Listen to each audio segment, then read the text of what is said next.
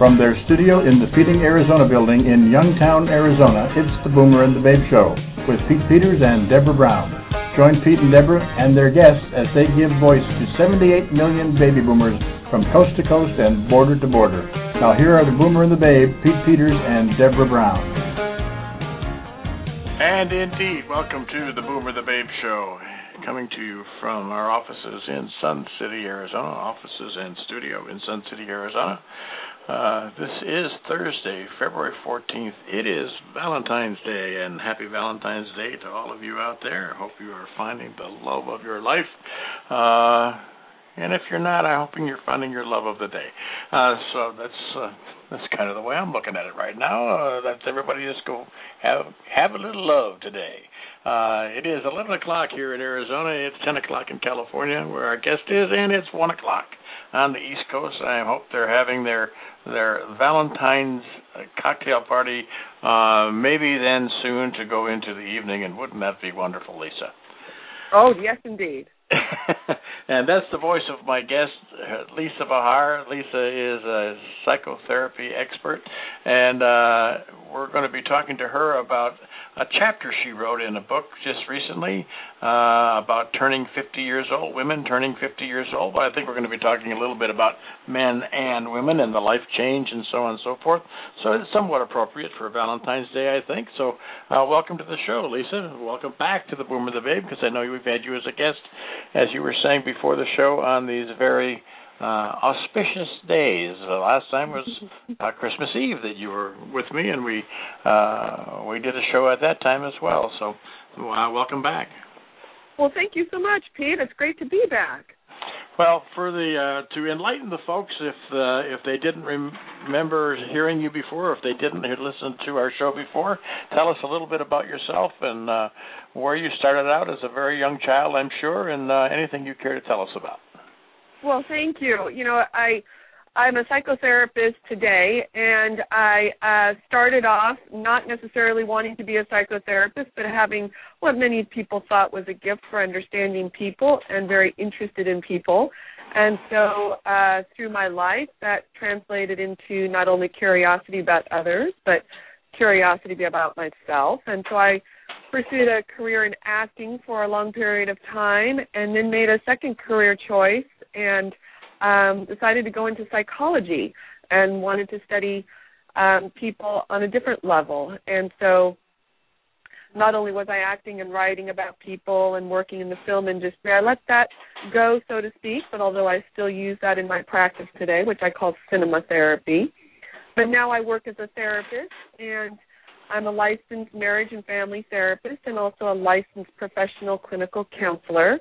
And so I work with individuals, couples, families, adolescents, and I encourage them to find the path that they're looking for and hopefully provide some tools that are helpful to them. Well, I remember that from the last time you were on the show, and I particularly remember your cinema therapy. Yeah. Give me a thumbnail sketch of that for the folks that may not have heard it before. Oh, cinema therapy is a wonderful, what I call group process or intervention. And what it is, you know, I have a degree from USC Cinema School, and like I said, I was in the film industry for a period of time and love the movies, and I find them very healing. And having gone through my own self-exploration and dealing with life changes in all different ages, movies were a big part of healing. And so what I do with my practice today is I use film as a way to create a group process experience. And so we view either full films in their entirety, which is what it is intended to do, or we use film clips that are illustrating a particular problem, like a scene from a film. And then after we view that particular film clip or piece or scene, we explore it in the group setting. And it's very magical in what happens within this group process of using films as a way to just create discussion. It's almost like an icebreaker. So, and people tend to love movies. It's hard to find people who go, I hate the movies. You know, people tend to love movies. So it's a very creative intervention and a form of healing. That as a part of your practice, how often or frequently do you employ that technique?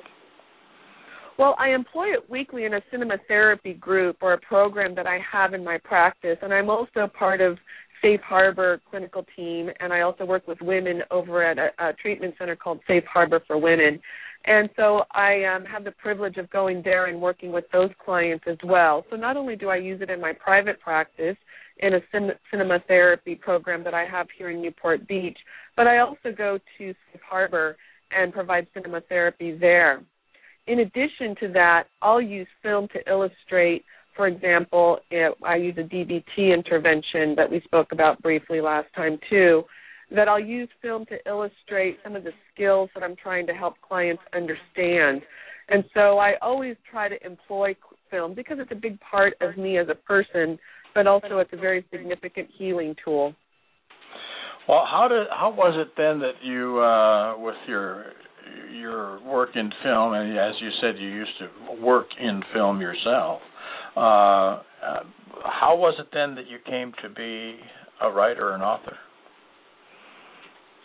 Well, writing and that sort of process has always been a part of my life, from just journaling as a young adult all the way through just learning how to write for college, and then also having a career in development and working with writers.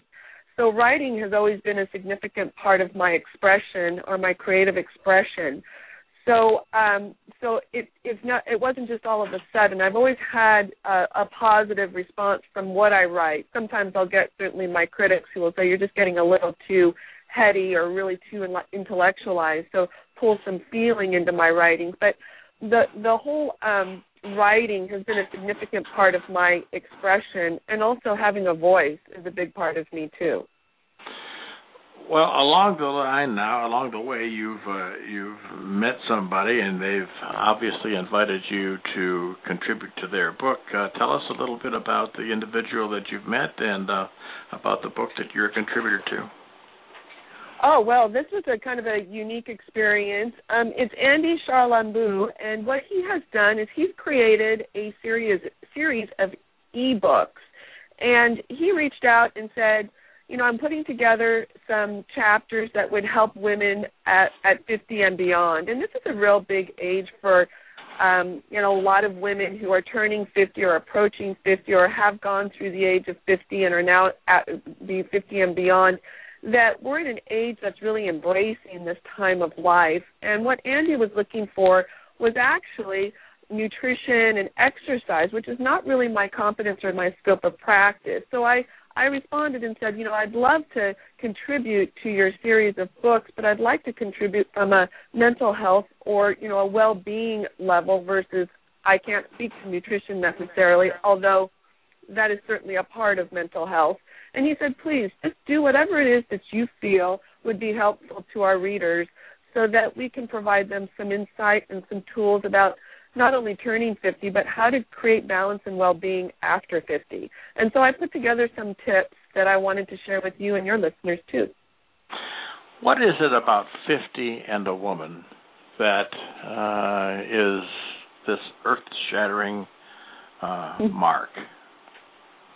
Well, there's a lot of changes that go along with that, and women might be, now I'm generalizing to a certain degree, so I'm going to just speak to perhaps the potential here, is that women are, we create life, we give birth, and we move life forward. Of course, men are involved with that as well, but women are, we have childbearing years, and there's those times in that equates to our worth and our youth and what makes us valuable. So women tend to, at times, fear approaching 50 because there's a grief loss that goes along with that period of time that comes to an end. But it doesn't have to be an impending doom end. It could be, and what I'm suggesting through these tips is it could be a very wise transition if you take care of yourself as you let go of some very real physical, mental changes that are occurring, not only with your body, but with your hormones, your mental capacities, and your values. So things really shift at midlife for women. Not to mention they don't shift for men as well, but women have a unique experience of this. and not all women are eager to embrace it. So, are you suggesting then that you mentioned values? A woman's values, you feel, change at approximately. I'm sure it's not like the clock strikes 12 and the glass slipper turns into whatever else it was before, or the carriage turns back into a pumpkin. But at 50, maybe a woman's values would change. I don't understand that. Well, values might shift because maybe there was a lot of focus on, perhaps, not always, because not all women have children and not all women are married or were married or want to be married, but you're tending to maybe the children. You're tending to maybe a relationship. You're tending to maybe you're a performer and you're used to being known as somebody who was young, youthful, and marketed as a young performer. So you're continuously tending to things that perhaps shift in priority. Doesn't mean you don't tend to your children, for example, but your children are now launched perhaps. We have an economy and some realities of what's going on within our nation that maybe children are still at home, but they're now adults. And so your values might start to shift in terms of where you start to reclaim some of the things that you maybe put on a lower priority, which might be taking care of you. I understand it when you say it that way. I can see that happens. I do know, for instance, that it's happened with the mother of my daughter. Her perspective on things has changed since the children are up and on their own, and there's grandchildren. And I will also say that there have been changes in their grandfather, myself, as years have gone by. So I think it's somewhat across the board in many respects. That it happens to men and women, that this change in outlook possibly is what's taking place. Let's get into some of these tips that the 10 tips that you wrote in chapter 3 of this book. The first tip has to do with wisdom work. What is wisdom work, and how does one begin their wisdom work? Well, wisdom is an interesting word. I think there's an Eastern thought to it. There's a level of depth that comes along with gaining wisdom, and I don't know if there's an actual strategy that you could, employ and say, okay, now I'm going to do my wisdom work. So the word work kind of suggests from my tip that there's a way to do this that's very directive, but it's actually something where you are creating wisdom sometimes without even realizing it.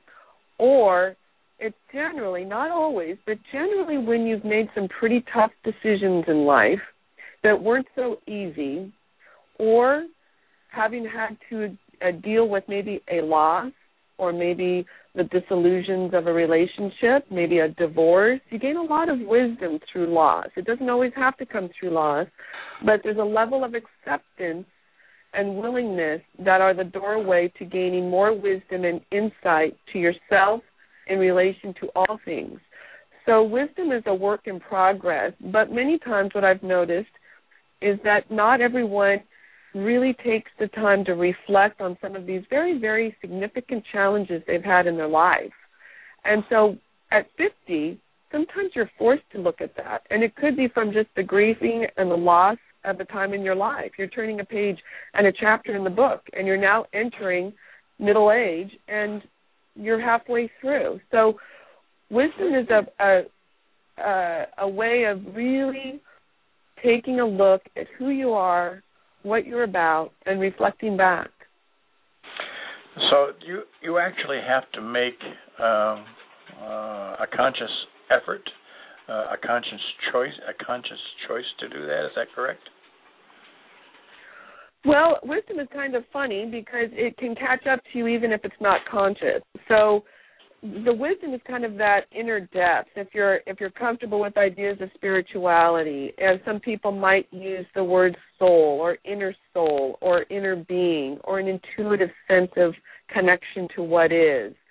So that's the part of wisdom that life delivers you these opportunities to feed it.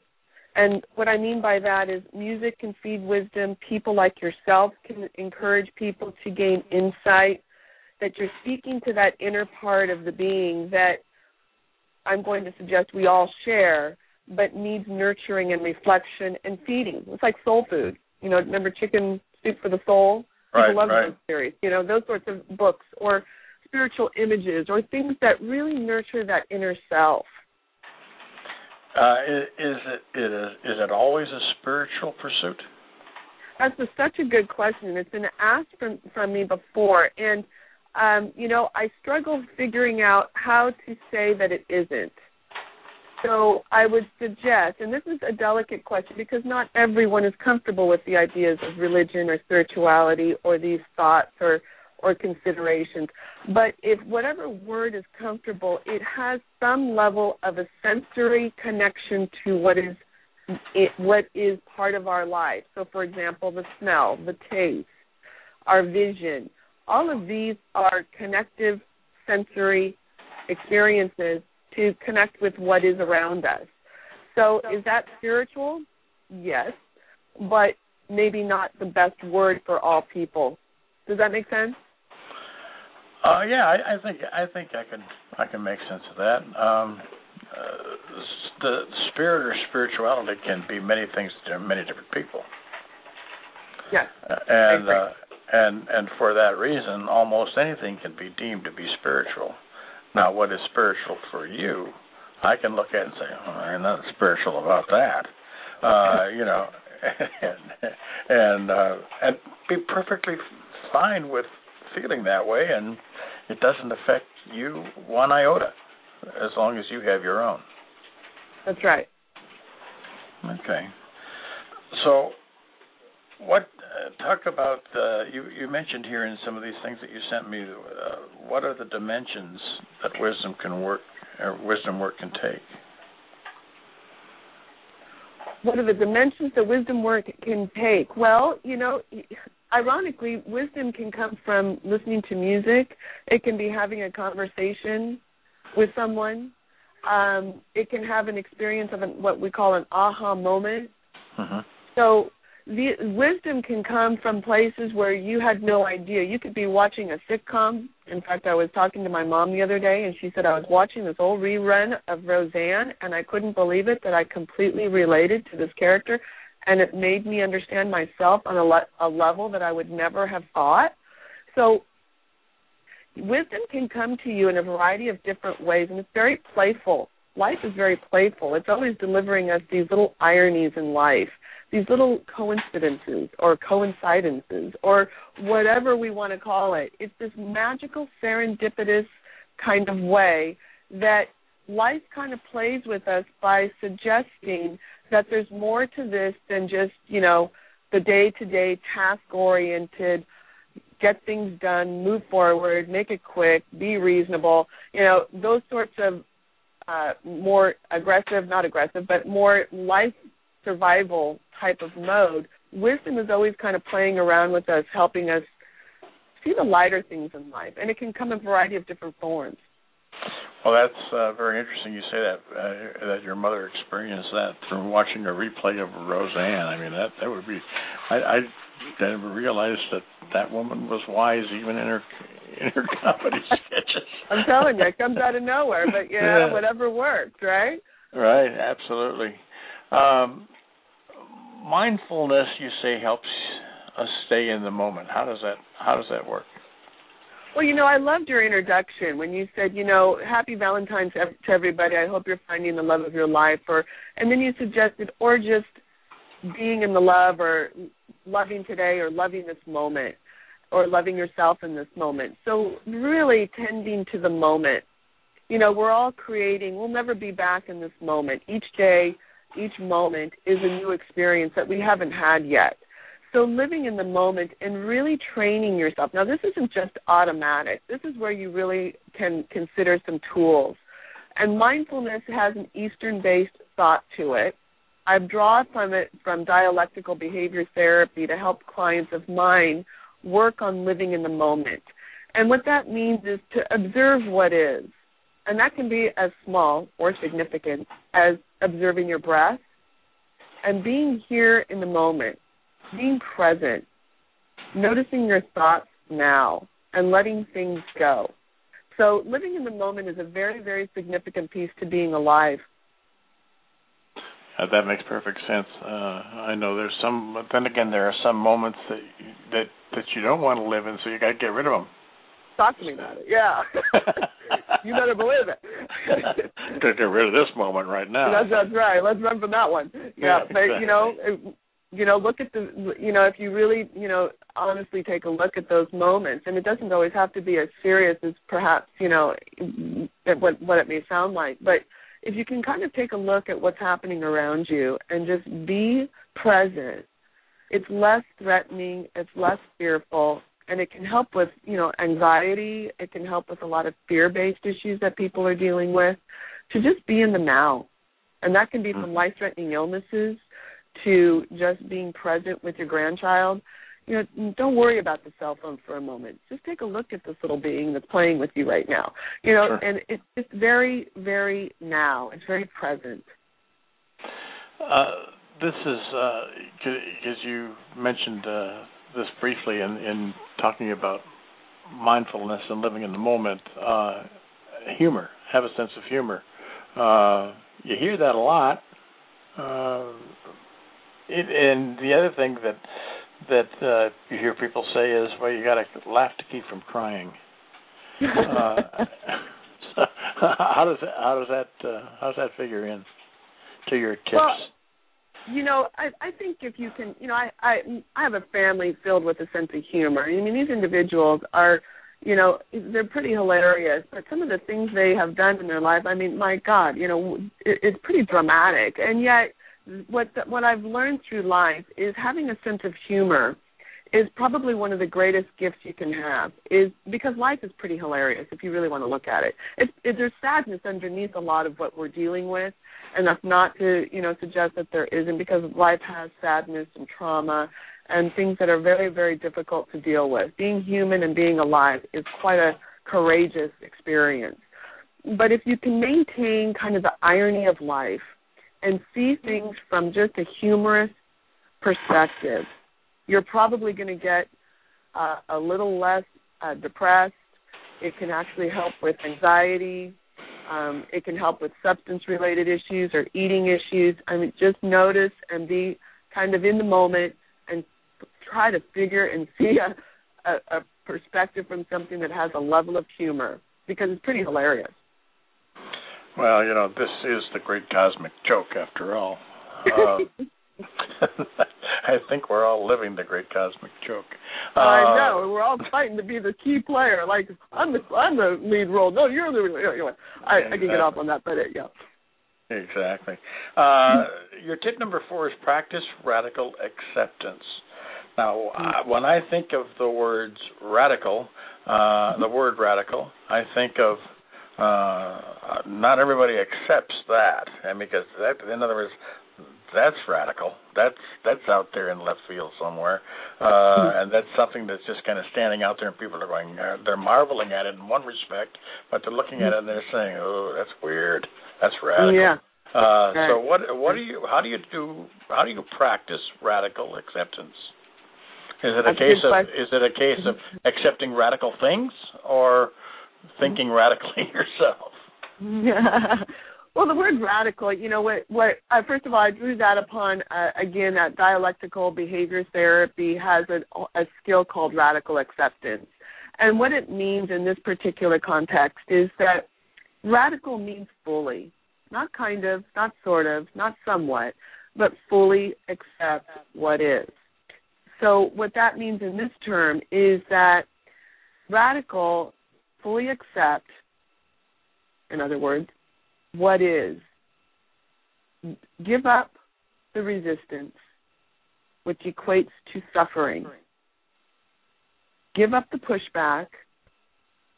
It's not going to change because you think it should. Now, what happens there is when we can radically accept things as they are, which is a very can be very challenging, it actually loosens us up to change. It doesn't mean we agree that something is right. That's not radical acceptance necessarily. But it does mean we've given up the suffering by not resisting. And so radically accepting, for example, the transition in life, or just being accepting of what is a huge piece to, first of all, change, but also just decreasing the suffering to maybe endurable pain.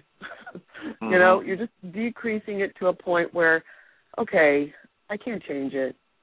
I've got to accept this somehow. I just need to radically accept. And it opens the door to new beginnings. Okay, let me just put this in this question.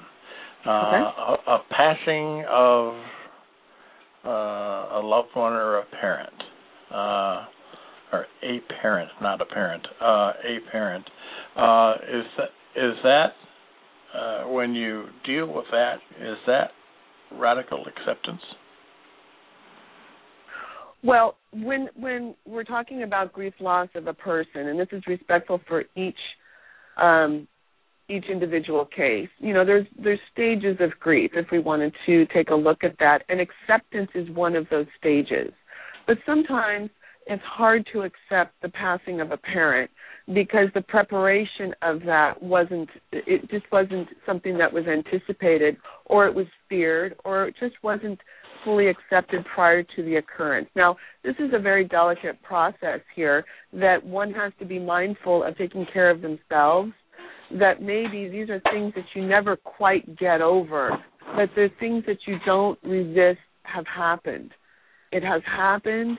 It's a delicate experience for them to accept it, but it's one that deserves self-care, sometimes anger, you know, like, why did you leave me here on planet Earth? Or sometimes just resistance to why did you do this to me while you were alive? We didn't resolve it. So there's a lot of things that go along with a parent, for example, that passes.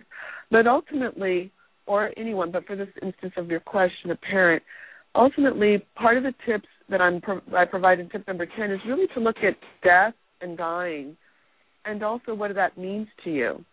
And when you become more comfortable with those ideas, not that we have to go through it to understand it, and we all get to go through it, but really trying to accept that this is part of life. Life and death happen, and life begins again, and people will die. And it's hard, but it's something that we have to radically accept at some point to release us from more suffering. Does that make sense, Pete? Did I answer your question? Well, I think so. I mean, I'm relating this to my father's passing as an example. He'd been sick. He had dementia, Alzheimer's, and so on, and he wasn't well, and it was care facility, hospital, and then after the last hospice, and 9 days later he was gone. And it was peaceful and in essence, in some ways, very beautiful, and it was pretty radical for the family to have him be gone, but it was very easy to accept. Am I anywhere near the ballpark there? What you're talking about? Yes, I mean, because you went through the process of his transition, which, you know, it's a process of letting go. I mean, the mind, mental, it's a process for the person going through it. Now, I've heard this from parents and also, you know, people who are dying that are close to someone, that there's a tendency to want them to be okay. But they're struggling probably more so than the person sometimes dying. But it's very hard to be around, or challenging, not always, but challenging if you're not supported or prepared or willing to kind of look at all this. This is very difficult stuff. But if you're going through it, that this is just part of the process of the body, the physical, the mental, the life is now coming to a transition. And in some philosophies, it ends at that point. In some philosophies, there's a continuation of what is, and maybe the parent is, a feeling that's around them at all times. I mean, some people feel that even though someone's physically not with us, they feel their, for example, parent with them nearby. But that's within each individual experience, respectfully, within your heart. And so to accept, for example, your father's death might have been because you had gone through the process of his letting go with him. You walked through it. It's harder if all of a sudden it's very shocking, and it wasn't anticipated. Right. I can understand why that would be the case. I mean, because with his particular disease, it was a foregone conclusion. It wasn't a question of if; it was a question of when. Right. And there's a certain amount of. It's a gradual step down. It's right. one step forward and 2 steps back, kind of a deal. Maybe have a little improvement, but then you go past that improvement on to the next thing, and that's it's a long process, but in some cases is easier to accept because you've seen it, and at some point you reach the thought. At least I did. You reach the thought process in your mind that he will be better off because that's what he wants anyhow. You know what I'm saying? Right. And there was no fight, there was no battle. It was just a gradual and peaceful pass. Create a physical balance. You hear a lot about people. Matter of fact, I had a guest on the show yesterday that, let's see, I think I have her book right. It's still here on the desk, yes. And hers, Choosing the Life You Were Born to Live, How Changing Your Thoughts Will Change Your Life. And I like that. And she was talking about balance. And she was explaining that balance is different things to different people. I'm very interested in hearing your perspective on balance. Well, here you're talking about a physical balance, but I mean she did discuss that as well. Well, the reason I pulled physical balance, and when I'm talking physical, I'm talking about getting plenty of rest, eating nutritiously for mood, and just health, overall health, exercising that's appropriate for your body, looking at how you can better help yourself throughout the day, whether it's a yoga practice or whatever it is that's going to physically balance the body in a mental health consideration. Now, the reason I put that there was that part of these, like getting plenty of rest, can affect depression. It can affect anxiety. It can affect the day-to-day reactions to other people and responding to people in a more mindful, responsive way versus reactive and tired and fatigued and angry and short-tempered. So the idea behind that was to help clients at least know that that's relevant to achieving balance mentally, is that getting plenty of rest that's appropriate for you, for your body. Some people can operate on less rest than others. For example, I need 8 hours, else I'm cranky as can be, and everybody knows it. But, okay, you didn't get enough rest last night. Or, when people can notice when I didn't do my exercise or my yoga or whatever. It's just part of how I achieve a personal balance. But what I'm noticing is that physically taking care of yourself has a mental effect. And that's why I put that tip in there, is to really be mindful of, like what your other guest was suggesting, what is your balance? At this point in life, it can't be, Red Bulls and, a protein bar. It's just got to be a little bit more considerate of what the body's going through and the transition in life. Does that make sense? Well, it does, and the reason it does is in the conversation I had with our guest, and I'll give you her name. Her name is Christine Sopa, and she wrote that book, as I said, Choosing the Life You Were Born to Live. She comes to it from her own trials and tribulations with a apparently very severe case of ulcerative colitis. That was, as she says, as she tells the story, was life-threatening, and she had to make adjustments hard driving and so on and so forth, and not paying attention. She had to make adjustments, and she had to create a physical balance, just as you're indicating here.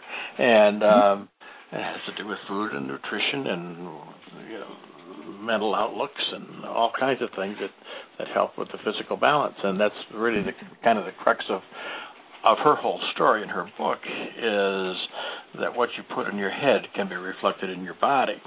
And you can have control over that. And I'm suggesting, or I'm going to ask you, that part of this age 50 transition, I'm guessing, is quite possibly some of the same things. You're both talking on parallel tracks, I would guess. Yeah, I would have to agree. I think that's a pretty general and a given. I mean, I think we intuitively probably all know that we need to be taking care of ourselves, but how we do that doesn't always come to our priority, or like we said earlier, into our value, until we might be threatened that it could be gone. So like your prior guest had, the experience of a life-threatening illness, and her body said, okay, you didn't listen to the clues. Maybe, I'm not saying her, but there's sometimes some clues along the way that we don't listen to, for example. I'm generalizing here, that that you should probably not, be eating that kind of food, or et cetera. Your doctor said, listen to your body, those sorts of things. So we kind of know what our bodies are telling us if we listen to them, and if we don't, then that's some of our mindfulness work. But generally, here we go. This is when we are faced with a challenge of, do I change what I'm thinking and how I'm taking care of my body, for example, like what your prior guest suggested? Because this is now a point where the old patterns aren't working. I'm at a situation where now my life's at risk. So what am I going to do now? And that's where the wisdom work comes in. That's where new philosophies are introduced, and that's when balance is introduced. And actually, it becomes a very strong part of a person's life, because they don't want to lose what they've gained through achieving balance. Well, you guys, the two of you are on so much on the same track. It's just amazing, because she said that very thing.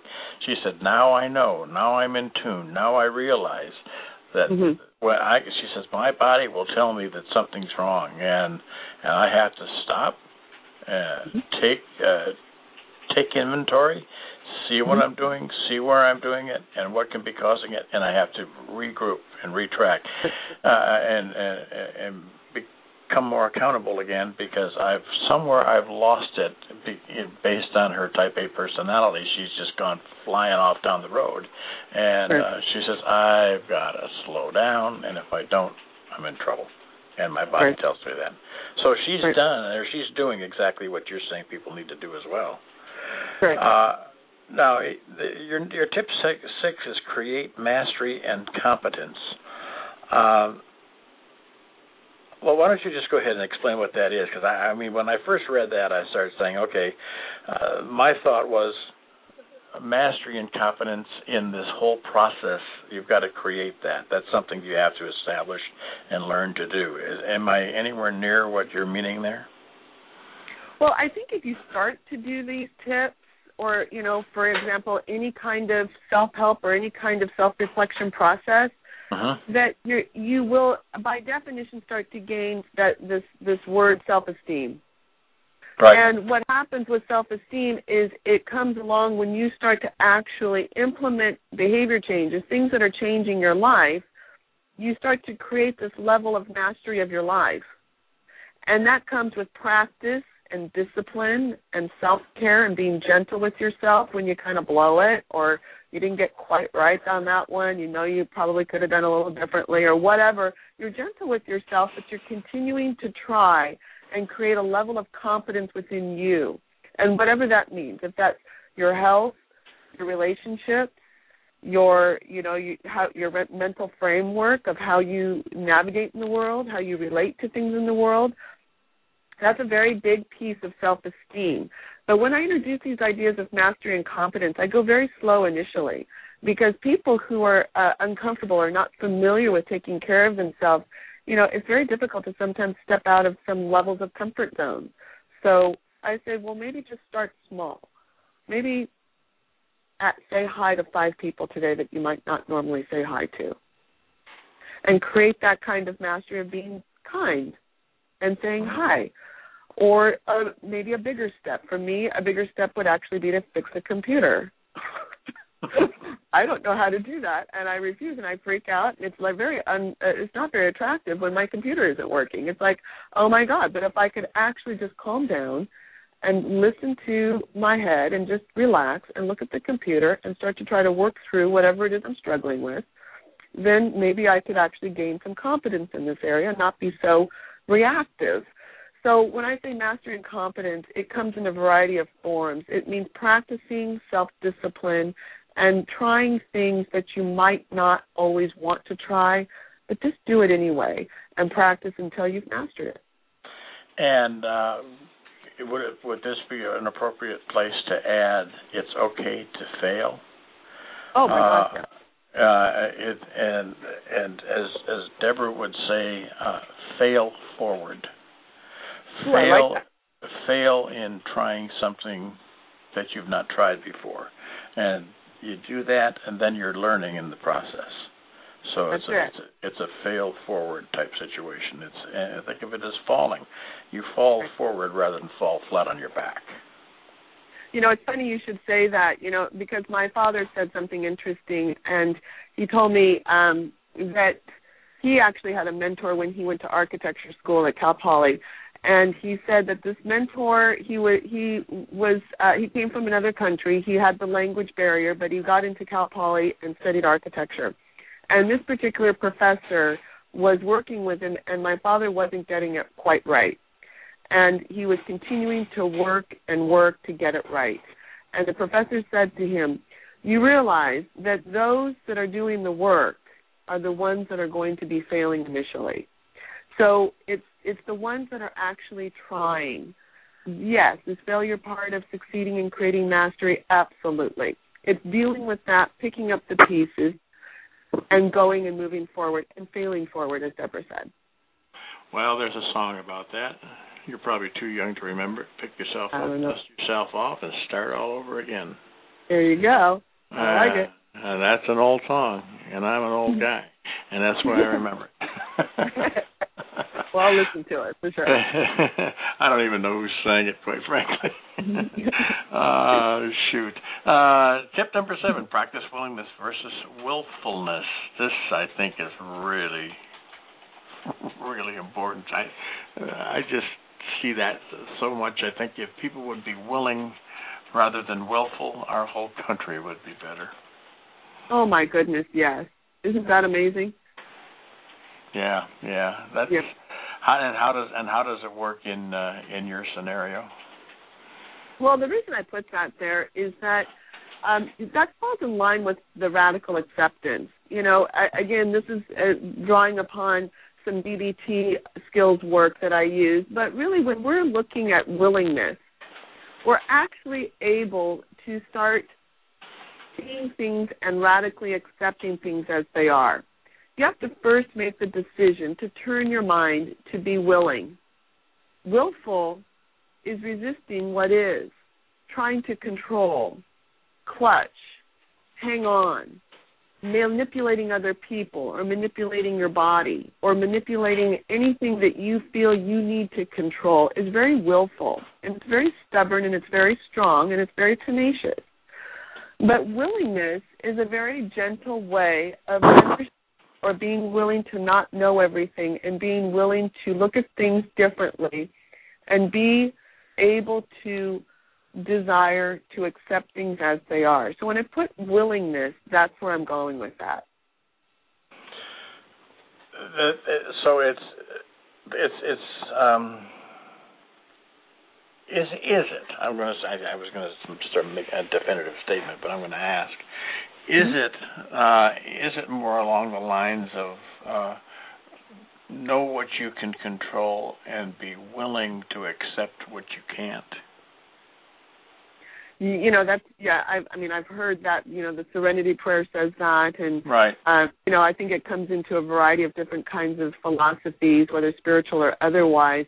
Yes, pick your battles, or, look at what you can do. You can't change others, change yourself, that sort of thing.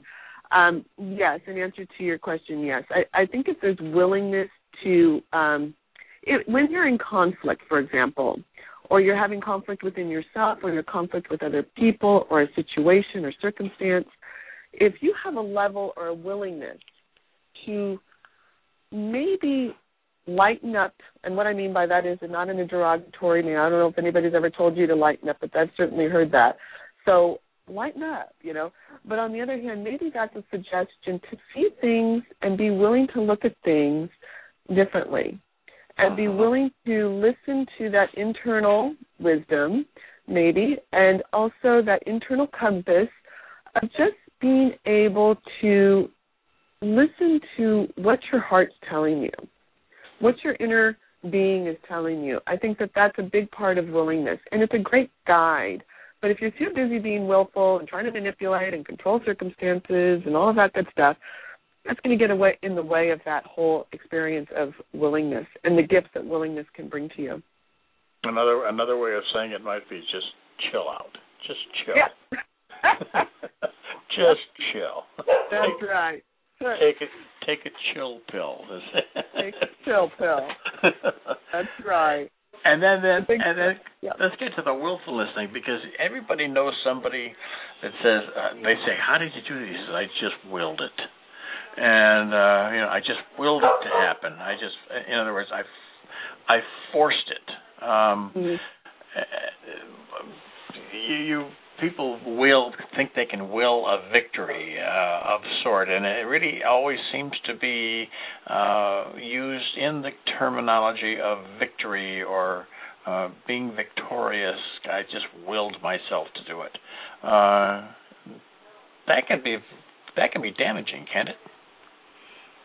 Well, I don't know. It's really if it's coming from a competitive edge, or if it's coming from a place of achievement that's motivated by an insatiable need to be better or do something that's based on competing, and you're really not relishing the moment of why it is you're willing something in, or being willful to get it or, accomplish it. If it's being from a driven place that's more of some level of need that is not necessarily of inspiration or a level of wanting to do something because you feel it's a purposeful need, or some kind of motivation that's going beyond doing the right thing for yourself.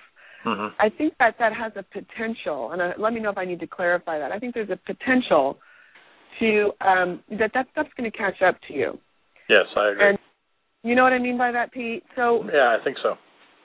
Now, that doesn't mean being willing is like you kind of be a doormat and everything kind of just happens, things like you be lazy. That's not what I'm talking about. That's more because being willing and, really inviting life in and doing the things that come with willing, you're going to be very busy because life dances around you. It's just a different kind of accomplishment and achievement and experience.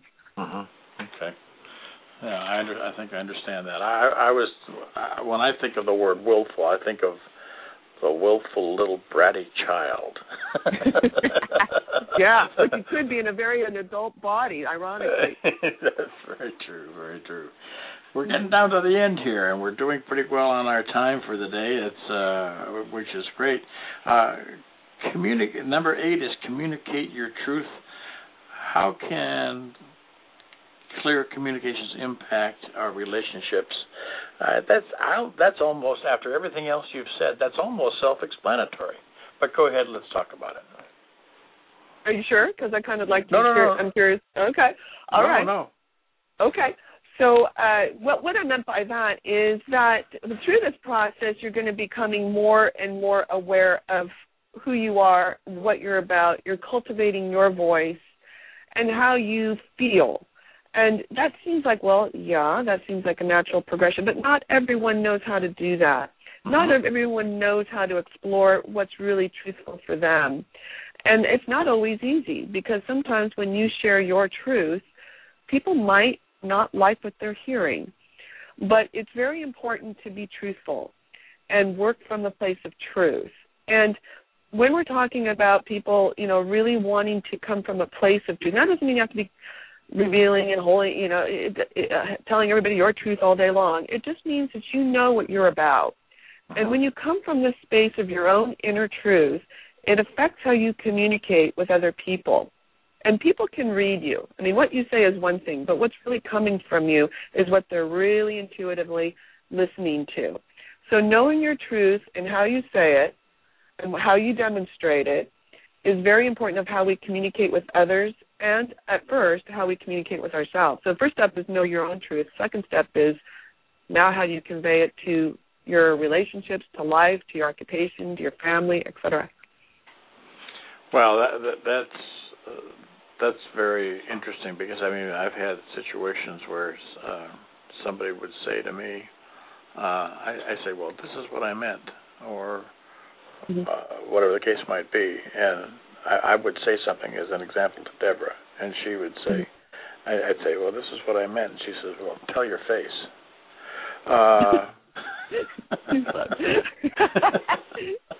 Because apparently I wasn't communicating it physically. Apparently not. Whatever it was. You need to go do some mastery and confidence in that area. Yeah, it's funny. It doesn't happen often, but she does say it every now and then. I said, well, I am happy. She said, well, tell your face. You're fun. So, but I mean, I can. Your communication really is more than just a verbal. It is verbal, physical. It's everything about you. It's in the business world, it's your brand. When people hear your name in the business world, as far as your brand, it's the expectations they have of you. And when you see people out and about, and you're either frumpy or you're in an up mood and you're looking happy and somewhat in tuned and attuned, people know that, and they're more willing to speak with you, share with you, and listen to what you have to say, and then in turn your chances are good you're more willing to listen to what they have to say, too, because you know as well as anybody, obviously, you're in the business. You walk into a room, you see the frumpy person standing over there being all sulky. I don't want to go introduce myself to them. What the heck do I want to go? What do I want to get into that thing for? Right. And it's like that Peanuts character that's got the cloud over his head. I don't need to get in that cloud. That kind of thing. No. Right. Yeah, it's very attractive when you're coming from your truth. And I think that people are actually intuitively or consciously yearning for that, is when they see someone, and that can be, easily translated into a lot of pressure on people. But, and knowing that, too, personally, it's sometimes hard to keep up the persona of what appears to be, confident and all of that. Sometimes you just want to unravel and just kind of be a little floppy and grungy. It doesn't mean that, you're not necessarily on top of your game. But in essence, like what you were saying is that when people are really in touch with their truth, which doesn't always have to be the epitome of what success looks like. It could be that you're really going through something, but you're willing to be truthful about it. It's attractive because it's human.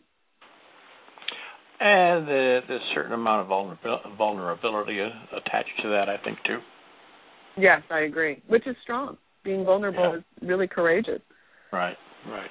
Number 9, be gentle, interested, to stick to your values, be kind. You said this is the trickiest balance, caring for ourselves while caring for others. And then the question is, how can women stay in touch with being kind to themselves and to others? Well, the reason I put that there is that, sometimes as women, there's a potential to be, because we are kind of wired in many times as caretakers. And sometimes the balance of caretaking oneself is deserving some time, some tending to. So what I mean by that is to be gentle with yourself. And by doing that, it means to really take the time to be with you. And, it's not always easy, male or female. But I know you mentioned women, but, male or female, it's not always easy to just sit and be with you or take a walk with you. So being gentle with you is really learning how to be with you in a gentle and accepting way. And sometimes that starts, many times I'll work with clients to soften their gaze, notice their thoughts, breathe, be kind. If someone walks by, smile gently, even do little half-smile skills. Just be gentle and kind in life and stick to your values. It doesn't mean you're, hammering everybody over the head of sign my peace treaty or whatever it is. It just means stick to your values. Stick to what matters to you. And that's a very gracious place to be. And so I encourage women to do that because I think many women can get very hardened, very angry, very frustrated if they haven't really taken the time to really reflect on themselves. And that sometimes means that you're not always with your girls. You're not always with your friends. You might be more inclined to take some time to be with just you. And it doesn't mean isolating. It just means being with you. Mm-hmm. Being a gentle soul. Yes. That's sometimes very tough to do, is to be a gentle soul. Yes, it is. This is a big one, I think, and we're coming down here to the short rows, as I think I said the last time you were on. We're down to the short rows, as they say in farming, in the farmland. Number 10, explore the meaning of life and death. How can creating comfort with the prospect of death improve your experience of life? This is huge, and I think it's huge based on the fact that I don't know your age exactly, but if you're a baby boomer, you're dealing with the impending demise of your parents, possibly, depending on your age and the health conditions, the impending demise of a spouse. God forbid you ever have to bury your children, but this is being able to explore that meaning and be able to deal with it is just gargantuan in my book. Let's talk about that. What are your thoughts here? Yeah, it is a big topic, and it's a very delicate topic, but it's important for living in life, and to really explore death is, I think, integral to being comfortable living in the moment. So when we take the time to really explore what it means and be willing to gently consider, what is this all about? Why am I here? And I think these questions sometimes come naturally at this, and I'm approaching 50, by the way. So I'm in my late 40s, and so I've gone through the death of a parent and some life-threatening illness with parents in general. And so when you go through death, there's a tendency to actually reevaluate what life means to you. And suddenly death becomes more closer than it was perhaps 10 years ago. That you really start to consider, what is this about? Where am I going? What do I want to leave behind? What's my legacy? It doesn't mean money and finances necessarily, but it could mean what kind of meaning do I want to leave behind? Who am I? And these questions come at different periods of time, but sometimes, more often than not, around 50. And it's a very important piece to learning how to live now. But if we don't look at that, and we don't want to look at it or face it, then there's problems in the end. I mean, there's problems of accepting what is. There's fear of death. It's a very scary process if we haven't prepared for it. So now's the time to look at it, consider it. It's going to come. We all share that. And how you feel of what it means to you. And that way, the fear decreases in intensity and the life increases in living in the moment. I think that's very well said. The fear of the demise is, I think, universal to some degree. You have those that say, well, I don't fear death because I believe in an afterlife or whatever the case might be, but there's still an unknown. There's still something there. You can trust, you can have faith, you can believe, but I don't know of many people that are just so at peace with the thought of dying that when it comes time, they're not still going to want to live. You know what I'm saying? So I mean, there's a lot of mixed emotion there. Whether you're dealing it with it yourself or whether you're dealing with it as it regards a loved one. So I don't want to end this conversation on a downer, but I mean, dying is part of life. That's all there is to it. That is the way it is, and we all have to be able to accept that and use all these 10 steps that you're talking, the previous 9 steps rather, and it probably just comes to that, doesn't it? That they don't put fences around cemeteries because people are willingly staying out there dying to get in. So I thought I'd just lighten it up just a bit. That's a lot of humor. I think you just used tip 3. Yes, we're all going to die. Oh, God, help me. Okay, please. Okay. Oh, my goodness. Well, Lisa, we are down here to the short road. As a matter of fact, we're on the last plow swath right now. Why don't you go ahead and give us your shameless self-promotion about how people can get hold of you, how you work with folks, anything that you want to tell us and tell our listeners about contacting you. Oh, well, thank you so much. Well, first of all, thank you so much for having me on the Boomer and the Babe show. I mean, I'm always so proud when you guys have me on, and I really appreciate it. And I'm so glad that we could explore these tips with your listeners. With respect to me and getting in touch with me, I'm more than happy to help your listeners in any way I can, whether it's through me directly or just providing resources. And you can do that by calling me directly. I have a direct line, Lisa Bahar, Bahar. I'm a licensed marriage and family therapist and clinical counselor. My number is 949-212-2081. So I'll say that again, 949-212-2081. I'm on Facebook, so you can follow us on Facebook. We also have a Twitter, so we're always Twittering and letting everybody know, including being on Boomer on the Babe. And also we have a website, lisabahar.com. And I'm more than happy to help out in any way I can and ease any kind of tension or feelings people might be going through. It'd be an honor. Well, Lisa, you're rapidly becoming our resident psychotherapist here on the Babe Show, and we're glad to have you back again. And I'm sure we're going to find an opportunity to do it yet again after this. So, best wishes to everything that you're involved in, and continued success. And look forward to the next time we talk. Thank you so much, Pete. Say hi to Deborah too. I will do that. Take care now. Okay. Bye-bye.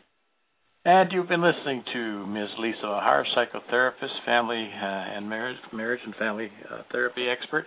10 tips on what it's about to turn 50 and what you can do with your 50th birthday, being a lady or a gentleman, because a lot of these tips go both ways, and it's always good information. And can contact her. You could probably just Google Lisa Bahar psychotherapy and psychotherapist, and she'll be able to help you out. So any needs that you have along those lines, be sure to give Lisa an opportunity to help you. With that, we'll say goodbye. We'll be back again. I think we're going to show again tomorrow that we're going to be back with. If not, it will be next week. And we hope you come back and join us again. Have a great day. Have a great tomorrow. And have a great weekend. Thanks again for listening, everybody. Take care.